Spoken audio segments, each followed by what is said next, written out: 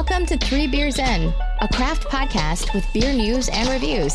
Here's your host, Dominic Ribello. You know, I'm just glad that I'm down here right now because I've been so lackadaisical lately, and I'm not going to let you guys down anymore. Here I am, ladies and gentlemen, from deep underground in Staten Island's beer bunker / virtual saloon. Welcome to yet another episode of 3 Beers In. I'm Dom, and this is the Craft Beer Show, bringing you the latest news and unique craft beer reviews. This is episode number 172, and this week we are drinking from Kane Brewing Company Overhead. That's right, Overhead, ladies and gentlemen. Now, I heard a lot about Kane Brewing Company because, you know, since the internet and all technology knows everything about you, you know, like knows literally everything that you do. They know that I love craft beer, and they will flood my feed with different breweries that are around. And, Kane has popped up many, many times on my feed and stuff like that, and I've never really gotten a chance to get some. This time around, when I went to Joe Canals, there was some in the fridge, and I grabbed it's called Overhead. And I think from what I read, I'm going to clarify that in a little bit. It is sort of like how there's King Sue and Pseudo Sue from Toppling Goliath. I think there's just like High Head, I think it's called, and then there's Overhead here. And the Overhead is a double IPA or an Imperial IPA. They're kind of interchangeable when it comes to the names.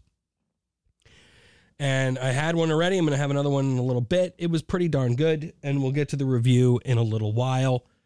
How have you been doing, guys? We're in the middle of a heat wave, and I know I've been complaining about the weather down here for a while. Holy shit. It kind of hit another echelon. I mean, this is probably going to be the worst of it. I don't think we're going to have that much of a bad time down here moving forward. But I will say this, speaking of the internet, in terms of how, like, when you put your likes out there, or when you put yourself out there on the internet, in terms of what you're into, you kind of get ads, and you get stuff flowing your way. Right? That's what you're about. So I obviously have on the internet that I'm a fan of craft beer. So last week, when I did a Facebook post of last week's episode, I decided to take it upon myself to spend $20 because a little bit of money can go a long way when it comes to ads on Facebook. I spent $20 of my hard-earned cash to just try to plug last week's episode in a way, or try to get more clicks to the website. Because, you know, this is what people do. You know, they put content out there, and then they want to try to get it out to the people. Now, obviously, it did go out there because I got a hell of a lot more clicks than I usually get, and it does work. But what I noticed is, not every... You know, when you put yourself out there on the internet, you know, obviously you're going to hit scrutiny and stuff, and I'm not complaining about that. That's not the point.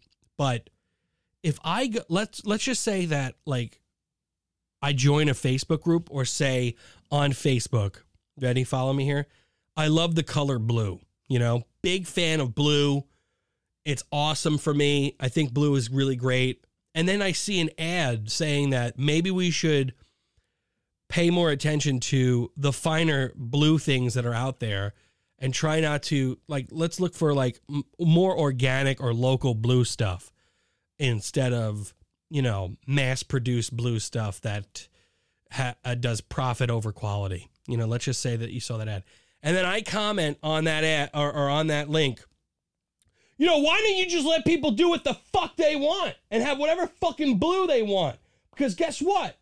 There's some blue that's real shit out there. Because that was some of the comments that were coming in on the ad. And I'm like, guy, the fuck are you getting mad at me for? You wrote down that you like craft beer. You wrote it in your thing. So you get an ad, and you, not only that, you think I really care. I mean, I'm just saying this because I think it's kind of funny for the show. But not only that, you get mad to the point where you have to make a comment yelling at me, which doesn't matter because you don't matter. Yelling at me about the message that I'm trying to get forth with this article. You know, there were some comments that were just a bit, you know, less intense, and I included those. I deleted all the shitty ones. And I'm a big advocate for free speech and all that. But when you're talking some real dumb shit, that makes no sense, by the way. You said this.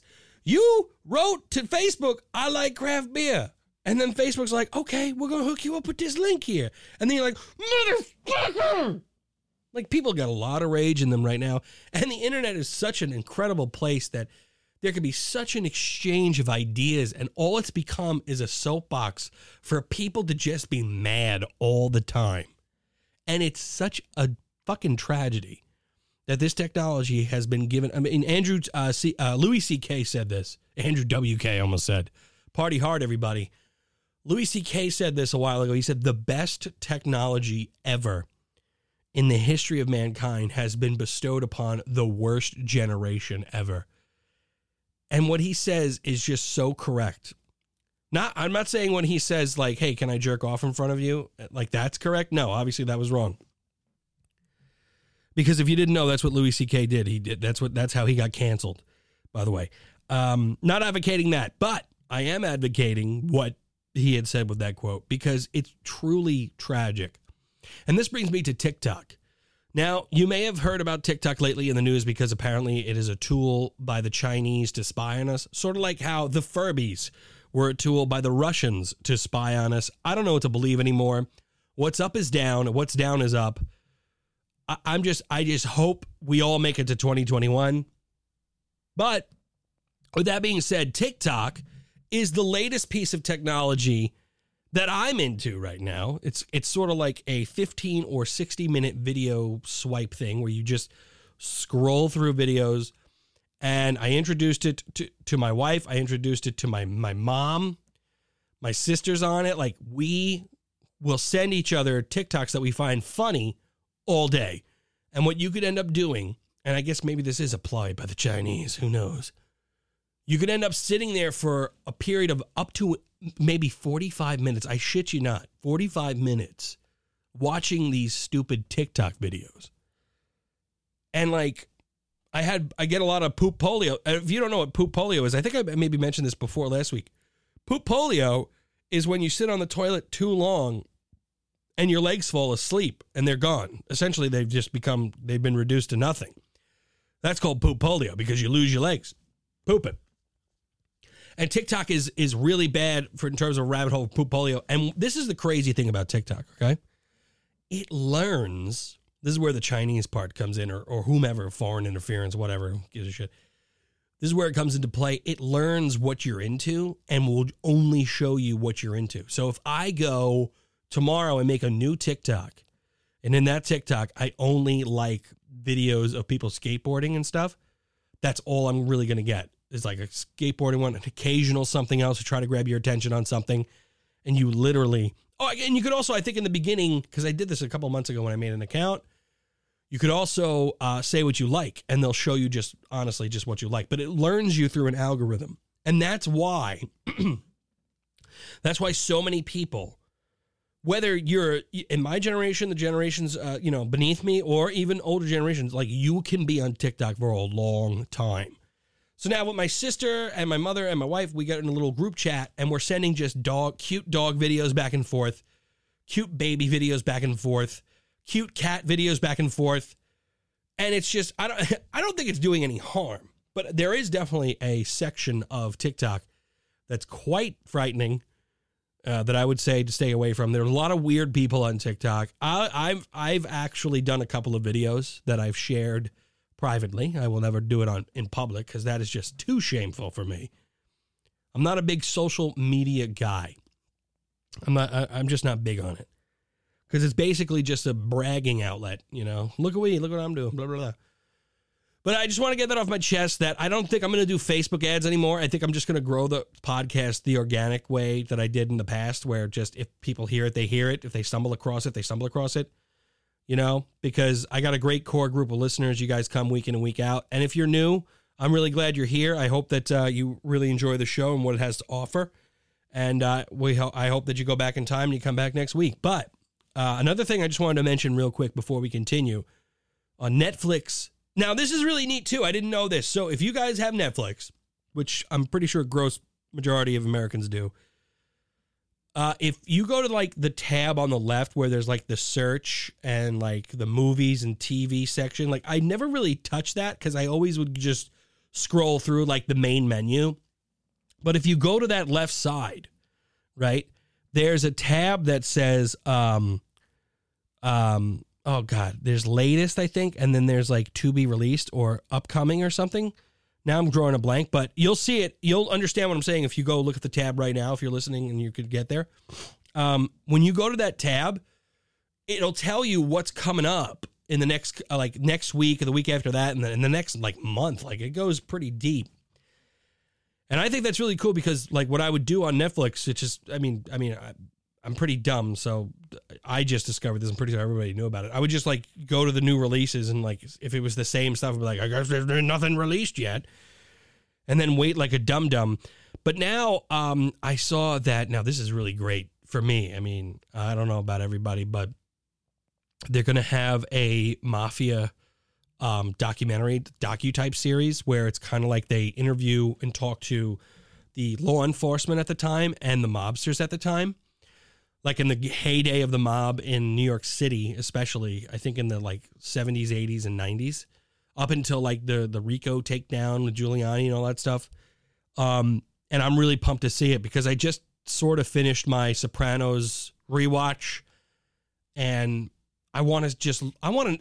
this was a real thing. Like the Sopranos was a story, obviously, but it was enveloped in real life stuff.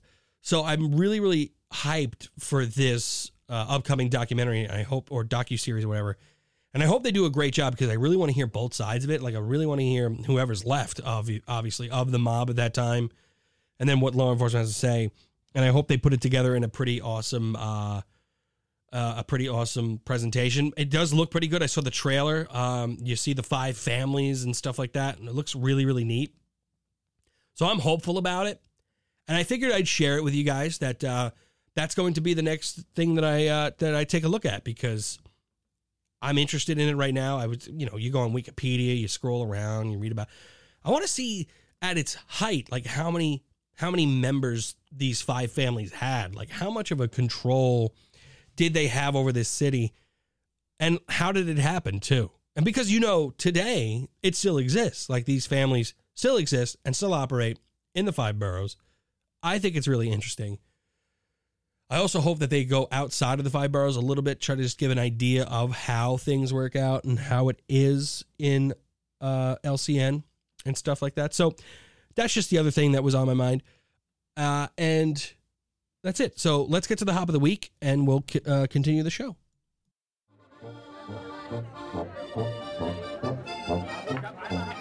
Okay, fortunate for us this week, Kane Brewing Company, overhead, they included the hops in their description, which means that will be the hop of the week. So what do we have here, ladies and gentlemen? We have in this beer that we're drinking right now, we have a sip. We have Amarillo, Columbus, Centennial, I think. I'm going to say Centennial. And Simcoe. Again, if this is your first time here on the show, and for those of you that have been the grizzled veterans and weekend warriors of 3 beers in, I will repeat hops week to week if they come up, and that's the way we learn. If you heard this before, bear with me and try to commit some of it to memory. Amarillo hops are used worldwide, where its ultra-high myrcene content creates a delicious orange citrus flavor. Amarillo is highly acidic, making it a perfect choice for English standard bitters and pale ales. It has no other names, but its characteristics is its orange citrus flavor, and it's mainly used for its aroma because its alpha acid composition is 8 to 11%. The next hop we have up on the list here is Columbus hops. Columbus. And by the way, hoplist.com brings us these descriptions. The exact lineage of the proprietary hop Columbus is unknown. Its namesake was created in part as the result of a legal dispute between Hop Union and Yakima Valley Chief, when both parties attempted to patent the same hop. Oh, that's interesting. Yakima Chief's variety was named Tomahawk after an agreement was reached. Both names were registered but they are technically the same hop. However, now that is very interesting. Tomahawk and Columbus hops are exactly the same.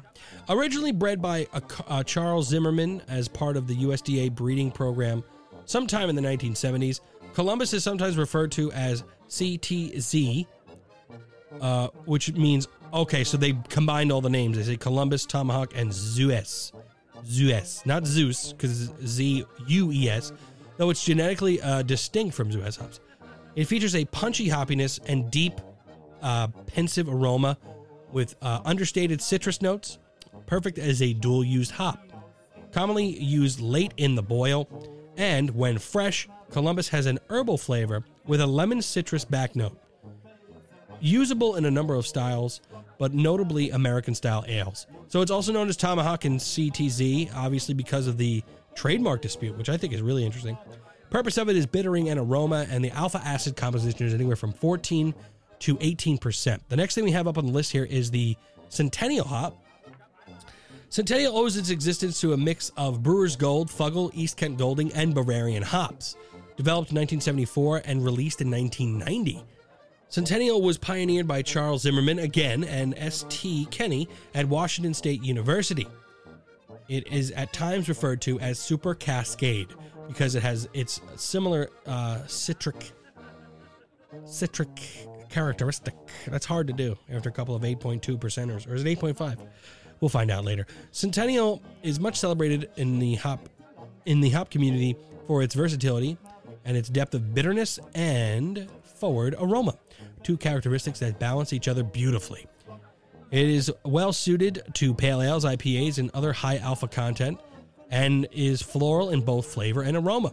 Centennial has had its ups and downs in the commercial brewing industry, but is currently experiencing a return to popularity, particularly among leading craft breweries. Again, also known as Super Cascade, characteristics here are earthy and floral with an element of citrus.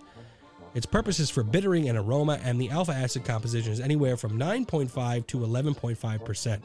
And the last one here, and certainly not the least, is one of the big proprietary kings, Simcoe.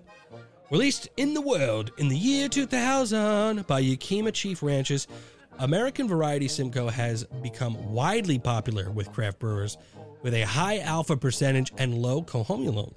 It makes a very nice foundational bittering hop. It is also noted for its favorable aroma qualities. It is pleasantly fruity, yet earthy, with an herbal, piney aroma. Flying Fish is to create a 10-year anniversary. Okay, I don't care about what they're going to do. So again, also known as just Simcoe. No one has any other name for it. It's bright citrus flavors with earthy undertones, aroma of grapefruit, pine, and herbs. Bittering and aroma hop with the alpha acid composition anywhere from 12 to 14%.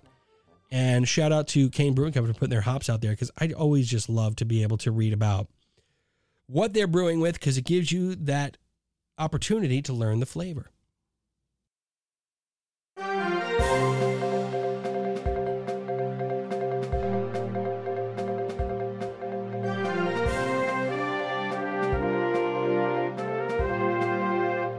Got a couple of interesting articles here for you guys that I've procured over the week. As you know, I have my ear to the ground here. Big Red flavored beer from a San Antonio brewery sells out in 3 minutes. And you won't have to wait long for another shot at getting some, but this is from ksat.com, and I just don't understand why. Big Rojo, Big Red Soda Berlinweisser. San Antonio, Texas here. The Big Red flavored beer you've heard so much about is officially sold out for now. If you weren't online ordering Big Rojo right at 2:30 p.m. on a Wednesday, you're out of luck, because the Isla Street Brewing is sold out of the Big Rojo craft beer in 3 minutes. The good news is you won't have to wait a long time to get some more, and they'll make some more, but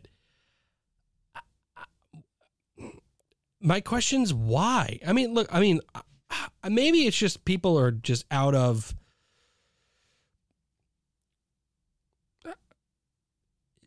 ideas. I don't know. But this just seems strange to me. Maybe it's a local thing. Maybe there's like a local hype on this. But, the more you dress up these beers, it's going to get grosser and weird. I just don't understand it. I don't think it's good for craft beer. I'd rather than make a fucking whatchamacallit, a seltzer. Make a seltzer, man. Just make a seltzer. You know. Anyway, here's a really interesting thing here from Genesee Beers. I found this on Twitter, and I'm going to put this on the Facebook so you guys could see it.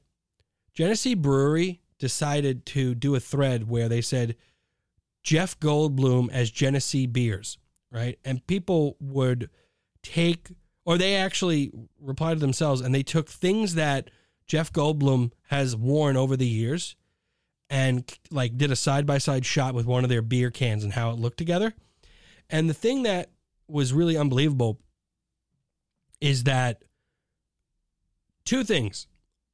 Jeff Goldblum is an extremely eccentric guy and an intense dresser. Like he's got a lot of crazy outfits and stuff like that you'll see in this little thread. But I also had no idea that Genesee made any other beer besides their cream ale. Okay. They have a 12-horse ale, which looks like it's a wheat beer of some sort. They have a Schwartz beer, which is unbelievable. And they call it a dark session lager, which doesn't really make any sense. You could have session ales, but I mean, I'm sorry. Let me stop right there. Your Schwartz beer shouldn't get beyond like 5% alcohol or like a 5.5. In my experience with Schwartz beers or dark or black beers from Germany, it just doesn't make sense that you would call it a dark session lager. It by its definition it is, but nonetheless, Genesee beer, the regular beer, and then they had Genesee Light. I had no idea they had all these beers, but I'm gonna put it there because I think it's a little cute that they have their that they did this, you know. And everybody loves Jeff Goldblum. Who doesn't love Jeff Goldblum? You know what I mean? So here I have another article. Oh, excuse me. Didn't mean to burp that hard there. Let me see. Which one do I want to read here real quick here? This is another cool article. I think this is really great because it sends an awesome message here. Every vote counts. Ohio Beer collaboration aims to boost statewide voter registration. This is from clevescene.com, coming out of Cleveland. This is by Maja Zumo.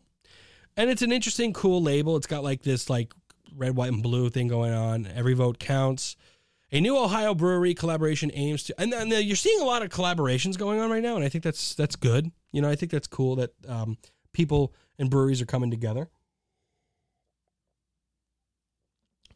The campaign called Raise a Glass to Democracy was launched by Secretary of State Frank LaRose. Well, that's pretty cool. Secretary of the state of Ohio is trying to get the beer going here.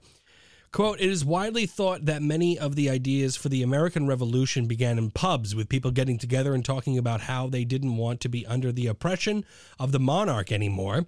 The idea of democracy going together with beer drinking is very compatible. Oh, fuck. Another ad comes. I'm sorry, guys. I fight the ads. I fight the man. And I go on here. Said LaRose during the kickoff event. Quote, you can have your opinion, state your opinion. You could share it on social media, or you could go to public demonstrations. But unless you register and vote, you are missing an important part of the civic process, he continued. The concept is Rheingeist has designed, I guess this is the name of the brewery, pardon me. Rheingeist has designed an open source label for participating breweries to download and use. LaRose says the labels will read, visit ohio.gov, vote ohio.gov to register by October 5th, will remind citizens that it's time to get registered to vote. Currently, 8 million of Ohio's 11.5 million citizens are registered to vote. Quote, we want to be the highest voter registration average in the entire country because we know that democracy thrives when every voice can be heard, LaRose said. Based on the data that younger voters are less likely to vote, both vote and register to vote, and citing a Harris poll, says that more than half of the 21 to 44-year-olds drink craft beer. The goal... Oh, wait a minute, hold on. It says more than half... Okay, yeah, maybe that's why my Facebook ad fucked up, because the guy looked like he was 78 years old and hated everything. The goal of the collaboration is to naturally get the vote message to young people. Ohio's breweries are such a big part of Ohio's communities. We're not just bars and tap rooms, we're also community centers, and voting is a great way to emphasize community, said Colin Castor, co-founder of Columbus's Seventh Son Brewing Company and president of the Ohio Craft Brewers Association during the Raise the Glass to Democracy kickoff. So far, more than 30 Ohio breweries have signed on to the collaborative campaign. The Every Vote Counts website says to expect beers to be in the tap rooms and the breweries by September. Ryan Gauss says that Every Vote Counts will be launched in August. I think it's a really neat thing that they're doing here. I think that voting is extremely important, and I think that no matter where you stand on any side of the aisle, whatever, if you wear a blue tie or a red tie, it is so important that you vote. I mean, this is what it's all about, right? Voting. So get out there and vote, everybody. Here's another one here. We got from tastytales.tv. Let's see what we see here. What was the... Hold on. No, I'm not going to read this one because it's not really saying anything. It's just talking about dry hopping lagers, and like they're saying, is it a new trend? You know, I look at dry hopping lagers. I mean, they get a great aroma, and I think it adds to the flavors just a little bit. But I've never really dove deep into it. I don't think that when you're having a lager, that you want to put too much investment in the dry hopping process. That's just me. Everyone's different. I think it's just an extra step that's not necessary. You're going to get, you want, especially in home brewing, lagering is very rare. And some people get bored and they want to do that extra step, but to get a good lager, is dry hopping really going to increase the quality or the final product's, quality. Jesus Christ. I forgot how to speak. You know what I mean? So this is an interesting article. And when I read it, I thought that maybe that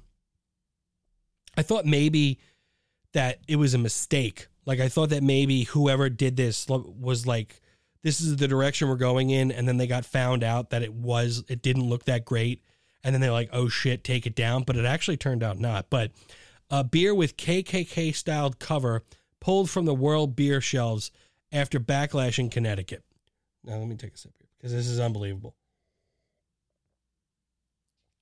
World of Beer announced this week it pulled one of the craft beers from the shelves after complaints that the bottle's covering looked like the hood worn by the members of the Ku Klux Klan. Yellow Belly beer is no longer being sold. They had a typo here. At the national chain locations after backlash on social media, including a post on Facebook where a woman... Oh, God, hold on. Where a woman claimed her husband and friend purchased the $40 beer without any warning what it looked like or information of the meaning behind it from the brewers. Now, this is where it became interesting for me because World of Beer apparently is a chain, because what I read from the article, that's what I got from it. And this foreign brewery made these beers, and I when I heard that it was a foreign brewery, I thought, okay, maybe they didn't understand or know the historical implications of what this may look like. And then you find out that they actually did it on purpose. So an employee promoted the beer to customers at the West Hartford World of Beer, according to a post on Facebook from a woman who said that she was the wife of one of two customers, a black man. The post said there was no indication from the waiter what the bottle looked like. The bottle comes wrapped in what appears to be white paper, almost with a point at the top, and has two black holes in it. And when you look at the picture that's here, there is no mistake that this looks like a hood of a Klansman. There's no way to get around it. In a Facebook post, its writer called the server at the West Hartford eatery ignorant, insensitive, and tone deaf. The beer, brewed by Omnipollo in Sweden and Buxton Brewery in the United Kingdom, is described on the Omnipollo website as an imperial stout with 11% alcohol by volume. The description goes on to say that A quote-unquote yellow belly is a person without courage, fortitude, or nerve. Quote-unquote a coward. So they go on to say, to us, one of the most cowardly deeds is to act anonymously, hiding behind a group. A signifying trait of institutionalized racism, the description states. This beer is brewed to celebrate all things new, open-minded, and progressive. Taste, enjoy, and don't be prejudiced. A batch of beer was released on April 20th, according to Omnipolo's Instagram page. In response Monday to a negative review written on July 11th, which included the Facebook post about... Oh, sorry, motorcycles just flying by here. Facebook post about the West Hartford incident. World of Beer said it's decided to pull the beer from its shelves. Please accept our apologies for the lapse of judgment in serving, the statement said at the time. While we can't speak for the intent of the brewer, the visual representation does not have a place in our establishment. We appreciate you bringing it to our attention and welcome the opportunity for discussion. What I found just so incredibly crazy about this was the fact that the brewer, they didn't make a mistake here. They're like, oh yeah, we're gonna release the Clan Hood fucking beer. Like, are you nuts? Not only that, I mean, you do it. I mean, if you're gonna do it in Sweden, whatever. I guess like the message is different in Sweden. Not that it's acceptable, but it's different in Sweden. You know, they're not going to be hit as hard with the implication that's being put forth there. But just because you say you're for progressivism, Jesus Christ, and you're not against bigotry and hatred, and you're trying to move past that, you can't dress your beer up in a Klansman hood. I'm sorry, you just can't do it.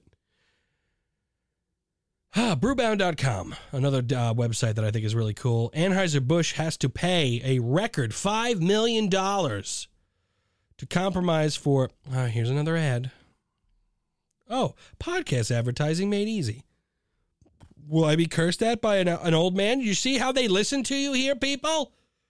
I talked about this earlier on the podcast. It hasn't even been aired yet. They're listening to me. They're listening to me through the computer. Maybe it could go through. Maybe it would help with my listens. I think they're listening to me for personal gain. I don't know what the fuck you're gaining listening to me. Anheuser-Busch to pay a record $5 million in compromise to the trade practice violations tied to a sports and entertainment sponsorship. So they basically broke the law. And the government was like, you motherfuckers, you got to pay. So apparently from July 1st, 2016 to 2018 of December 2018, they used some predatory practices that I'm going to just put out for you right here. So they entered into sponsorship agreements with various entities in the sports and entertainment industries, requiring concessionaires and other retailers to purchase Anheuser-Busch's malt beverages and prohibiting them from purchasing specific competitors' brands. That's number one. Including inducing sports industry concessionaires to purchase AB malt beverages by furnishing fixtures, equipment, and services, meaning they had all their stuff everywhere, reimbursing through credit card swipes retailers for the cost of installing malt beverages draft dispensary systems, thereby including them in purchases of the AB's malt beverages, requiring retailers to purchase AB malt beverages in return for such retailers use for equipment. So this is what they did, right? They went forward with absolute blatant anti-competitive practices, negatively impacting law-abiding businesses and preventing consumers from enjoying a wide selection in terms of variety in products. And they only got fucking hit with $5 million worth of fines. So all that tells me is that Anheuser-Busch knew well what they were doing. They fucking knew what they were doing, and they priced it into whatever they would have to actually pay in fines. They're a multi-billion-dollar corporation that has their boot on the neck of craft beer, and you could see it right there. Right then and there what they were doing. And you know what? You might have an old man shake his fist at you and curse at you on Facebook, but fuck Anheuser-Busch. Not the people, though. The people are great. They're average people, just like you and I who go to work. But man, fuck Anheuser-Busch.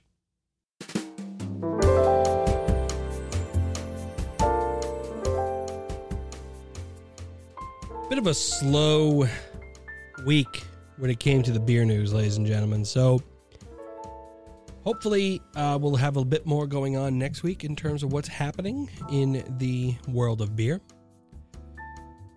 As we move on here, we are going to dive deep into Kane Brewing Company Overhead. Now, let me just try to very quickly get to their website here before I pour this out and give it a review. So just give me 1 second. They are located out of New Jersey. I believe it is Ocean Township, New Jersey. They've got some outstanding reviews in terms of what they have to offer.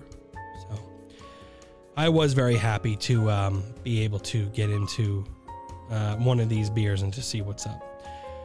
Oh, they have a home delivery thing on their website here. That's really nice. Can locator. That's cool too. You can find out where you could find yourself some cane. So if you hear this show right now and you are wanting to find yourself a can of this, you could go to the can locator and make it happen. So in terms of the description here, we have Overhead. It's an American-style Imperial IPA. This beer is loaded with our favorite hops, Amarillo, Columbus, Centennial, and Simcoe. It's bittered with a gigantic charge of Columbus and Simcoe early in the kettle that is followed by several rounds of late kettle and whirlpool hops using Amarillo, Centennial, and Simcoe. In the end, Overhead is brewed with over 5 pounds of hops per barrel, which includes 2 rounds of dry hopping to create a cascade of pine, resin, and citrus hop flavors that consume your palate. Although we brewed Overhead with the same imported Pilsner and light crystal malts as Head High and fermented it in our house ale strain to produce a dry, crisp finish, this blend of different hops creates an entirely new experience all on its own. So I didn't have the Head High before, so I think it's I think I did the exact same thing with Toppling Goliath. I think I had Pseudo Sue and then I had King Sue. But the malt here they're using is a Pilsner, light crystal, Carapils, and wheat malt. The hops are 5+ pound per kettle, I think they wrote here. And it should be 100+ IBUs. So it's a nice, cool green can. I love the can. It's got this really far out, like, just summer feel to it with green colors that I like. Pouring it into the vessel provided by St. Thomas Aquinas. Imagine that. No, but this is from St. Peter Sullivan. Here we go. Pouring it out here. Some great lacing I had too with the prior beers that I had. I like to do a swirl because it was standing up in there for a little while. So towards the end, I do a little bit of a swirl to try to just get all the goods out and into the glass. So just like the previous 2 pours that I did of this 4-pack, because I bought a whole 4-pack of this bad boy, I got 2 fingers ahead here. And you have a totally hazy, pale yellow color. Holding it up to the light, completely opaque. You cannot see through it. Fluffy white head at the top. And I didn't want to get too excited, but it did have the look of a potential juice bomb. It looked vibrant in the glass. I love the pale color to it, but I was really enticed by the haziness. I'm sorry for that noise that I'm making. I'm trying to just rub the condensation off the glass. You do see a little bit of a carbonation going on. There's some floaties in there, no big deal. The head retains very well. Like I think I said before, there's some fantastic lacing that goes on throughout. But it has a really cool look to it. It has a juice bomb look to it. Even though they don't say it's a New England style IPA, they're kind of saying that it's an Imperial IPA or a double IPA. It still looks really good. Let's get to the nose here. Okay. So just as before, it isn't intense on the nose. Now, I really don't understand that. That is slightly odd to me. I get piney and resin, like some very delicate tropical fruit. And when I mean by delicate, it's not, this beer isn't hitting me in the nose, which concerns me because that's one of the COVID fucking things, right? It's really not hitting me there. It could be me. There's some grapefruit though, some citrus zest there, orange, but again, very faint. I also get like a malty note on the backbone, but it's very meek in the nose. So let's get to the taste here.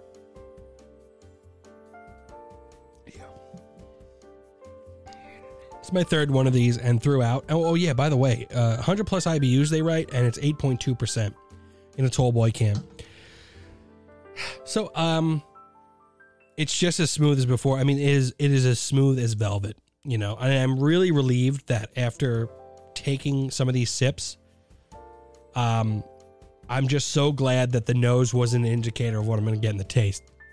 This whole time I've been having it during the show, before the show, and the aroma is just so laxed that I was really concerned. But when you have a brewery this hyped, you know, local, basically local, it's not that far away, you know, they gotta be onto something. They have to be onto something, right? So, now the flavor is really incredible and so balanced that it's a banger. Okay. What's so cool about this is, like, right at the beginning, there is a literal flavor as if I just bit into the flesh of an orange, right? Like that first time, like when you take a bite in and you get that burst of citrus sweet orange flavor, not like sour. And it's immediately met with a piney, resiny, dank hop taste, but it's subtle. It's not over the top. Like it's just enough to like balance out that initial sweetness, and boy, oh boy, let me tell you, it's pleasant. There is not a hint of alcohol burn whatsoever as you're drinking this beer. You know, but it comes in like late. There's a bit of a buzz, I'm gonna say, like a buzz going on, not like a burn, but a buzzing feeling a bit late there. And what's interesting is that velvety mouthfeel, that smoothness, it's like, if it's the alcohol, that's great, but it sits well with the bitterness on the back end. You'll get it when you have a sip. You'll understand. Really, it's so well balanced that it's fantastic here. Again, like I said, definitely a complete banger of a beer. So smooth. It's definitely to write home about in terms of its smoothness. The flavors are balanced, but they're also quite mellow. From what they wrote about what they were going to create, I thought that maybe it would be a bit more robust. If they're using this Pilsner situation here, these malts and they're brewing it with this Pilsner crisp finishness that like they want to try to get going. So I'm interested in seeing what Head High tastes like, to do a little bit of a comparison, because I'm just going to assume. Wait, hold on. Let me see if I can look at their beers here. I'm going to assume that obviously it's just maybe just an ale. And obviously, okay, here we go. Yeah, it's an IPA, the Head High one. Let me see here. And they make a lot of it. It's a 6.6% ABV, Head High. And it's the same kind of can, which I think is neat. Instead of it being green, it's blue. And it's kind of like the same, they're using the same hop profile. And what I think would be interesting is to try that and to maybe do a little compare and contrast, because it's, oh wait, they use Chinook though in the other one. But they also use the Cascade Centennial. Oh, they use Citra in Columbus. I guess they took out Citra and put Simcoe. And Cascade, we just learned, Super Cascade is what Simcoe is. So obviously it would be a lot different. I'm going off on a tangent here. But I'm going to say this beer is brilliant. I just wish it had slightly more robust flavor, you know, because it says 100 plus IBUs. I don't like, if you're really going to use that for a bittering like unit to give people an idea of how bitter the beer is, doesn't feel 100 IBU to me at all. Like I had regular Stone IPA the other night, and that was more bitter than this. You know, maybe that's a testament to what they're doing with these hops in terms of what you can get with the juiciness that's available here, because there is a juicy characteristic here. But I compared this one to Madonna, which was on the Mount Rushmore with a 9.1, and I gave this beer an 8.6, which is still a absolutely fantastic score. This beer is brilliant. It is so shocking to me that I'm able to have an 8.2 that is this smooth, and it really is a great beer. So don't let the score fool you. An 8.6 is a very high score here, and it's actually quite warranted. It's a fantastic beer. So if you can get your hands on this here, Overhead Imperial India Pale Ale from Kane Brewing Company, it will be in your best interest to do so. It is really good. I do want to try Head High, though. I want to see the difference in the two. And I will say this, this being the first beer that I've had on the show from Kane, it's a pretty darn good indicator of what they're about. I think they're pretty good. And I know that a lot of people are big fans of Kane out there, and I don't want to step on any toes, but I was fair. It doesn't hit Mount Rushmore, but it is pretty darn good. You guys have been right. Hey, guys, thanks so much for listening to the show. I really, really love you all so very much. If you're listening from www.3beersin.com, don't forget you could always drop me a line, or you could also hit that merch tab and get yourself some of that excellent merch and rock that merch out there while you're out there. You're going to say you're a part of a community of craft beer and craft beer drinkers that love to hear about craft beer news and reviews. That's what it's all about, ladies and gentlemen. Thanks all for listening. I appreciate each and every one of you, and I'm going to catch you guys next week. That's what I'm going to do. Love you guys. Take care now.